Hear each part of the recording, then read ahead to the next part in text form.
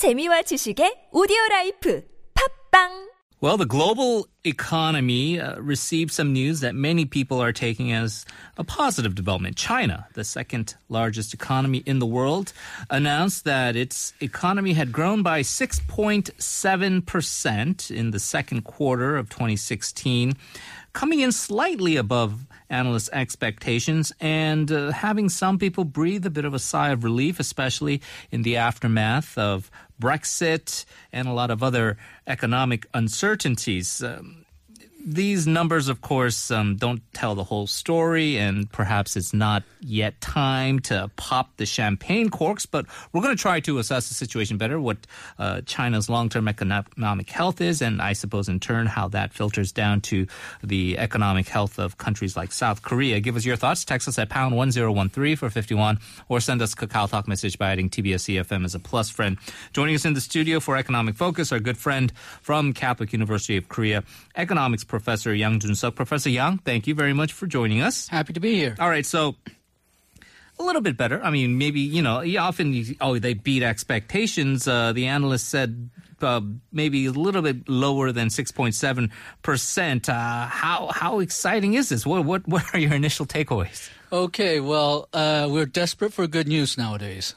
The Chinese government had sort of a target, what they were saying as a target was between 6 and 7%. So a lot of people take that as being 6.5%. And a lot of the analysts polled what they expected the second quarter growth rate to be. They polled 6.6%. So 6.7 slightly beats both of those forecasts. And that's why everybody's so happy. When you go down to the nitty-gritties of the numbers, there's some optimistic figures, there's some less optimistic figures. A lot of the growth was due to government spending and real estate construction. And problem is, it seems to be the government has, really tried very hard to keep the growth rate up to a certain level. So they've approved a lot of infrastructure investment. They've loosened a lot of regulations on mortgages, and that's what they're supposed to do. So I'm not blaming them too much for that, but it has a potential for creating some problems in the future. Now, that's the bad news side of it. The better news side of it seems to be that even though a lot of the growth was dependent on government spending and real estate development, some of the growth seemed to come from consumption, and it seemed to have been, except for exports, a relatively balanced growth overall. So it does seem like there's a seed of recovery there somewhere if they can just keep it alive somehow. Okay, so slight improvement. You see some trouble spots, but you also see some signs of positivity, at least if it's sustained. And we're not going to, of course, question the veracity of the numbers, but as an economist, and I know that there is always discussion as to the methodology used to comprise these kind of figures.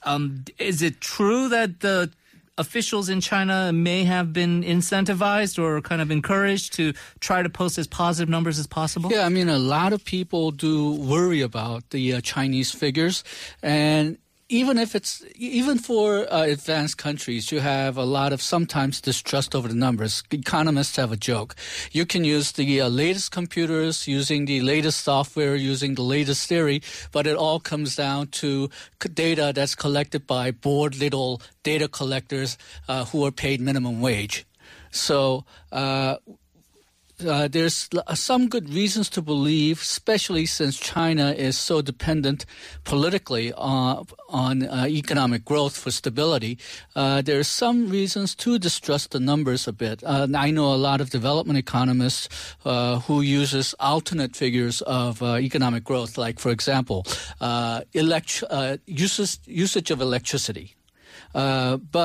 And there's also a lot of consultancies which use alternate figures of GDP. They try to calculate it, estimate it using other figures. But the good news here, though, is that while the numbers themselves vary quite a bit, they all seem to be on an upward trend on the second quarter. Okay, so that's the trend is in the right direction. You mentioned some of the goals that the government has with jobs and what have you. Is it still largely definitely a government-driven phenomenon right now with the private sector still on the sidelines? There's some reasons to believe that investment is not doing as well as the general growth rate. There's some reason to believe that because the government has been printing a lot of what we call base money, but the M2 hasn't gone up as much, that usually means that people are hoarding cash. And people usually hold cash if they're uncertain about the future. So even though there's some things to be happy about in this picture, there seems to be at least a seed of growth here. It also shows that the Chinese companies and individuals are quite uncertain about their future, so they're holding a lot of cash. And the Bank of China's president has gone on to say that they're actually in a liquidity trap right now, even though their interest rate is at the 3.45%, I believe. And so they say that more fiscal policy is necessary. There's been, I suppose, a lot of recovery, especially if you look at the markets, the local Kospi and the Kosdaq, the Dow also quite high. And you kind of wonder, I mean, we've had perhaps a slight positive run. We had a very good jobs report last month for the U.S. economy. This GDP growth number from China, are you saying glimmers of hope? But with China, a lot of people have been worried about that so-called hard landing. Can we avoid that? Right now, I would not guarantee that we're going to avoid that. One of the problems with using this kind of expansionary fiscal policy and monetary policy is that you're driving up a lot of debt. You're driving up a lot of government debt and monetary debt. And that was one of the problems that China had to begin with. Their economy, especially the state-owned enterprises, they were very worried about having a lot of debt. And so the banks themselves are very weak. And that's always been their weakness. And this is not going to help. But on the other hand, this is what you're supposed to do if you're in a recession. That's what governments are supposed to do. They're supposed to expand fiscal policy. They're supposed to have expansionary monetary policy when they're in a recession. So it's if it goes well, then this should reduce the effect of the recession or the slowdown. But it is increasing some of the dangers in the future.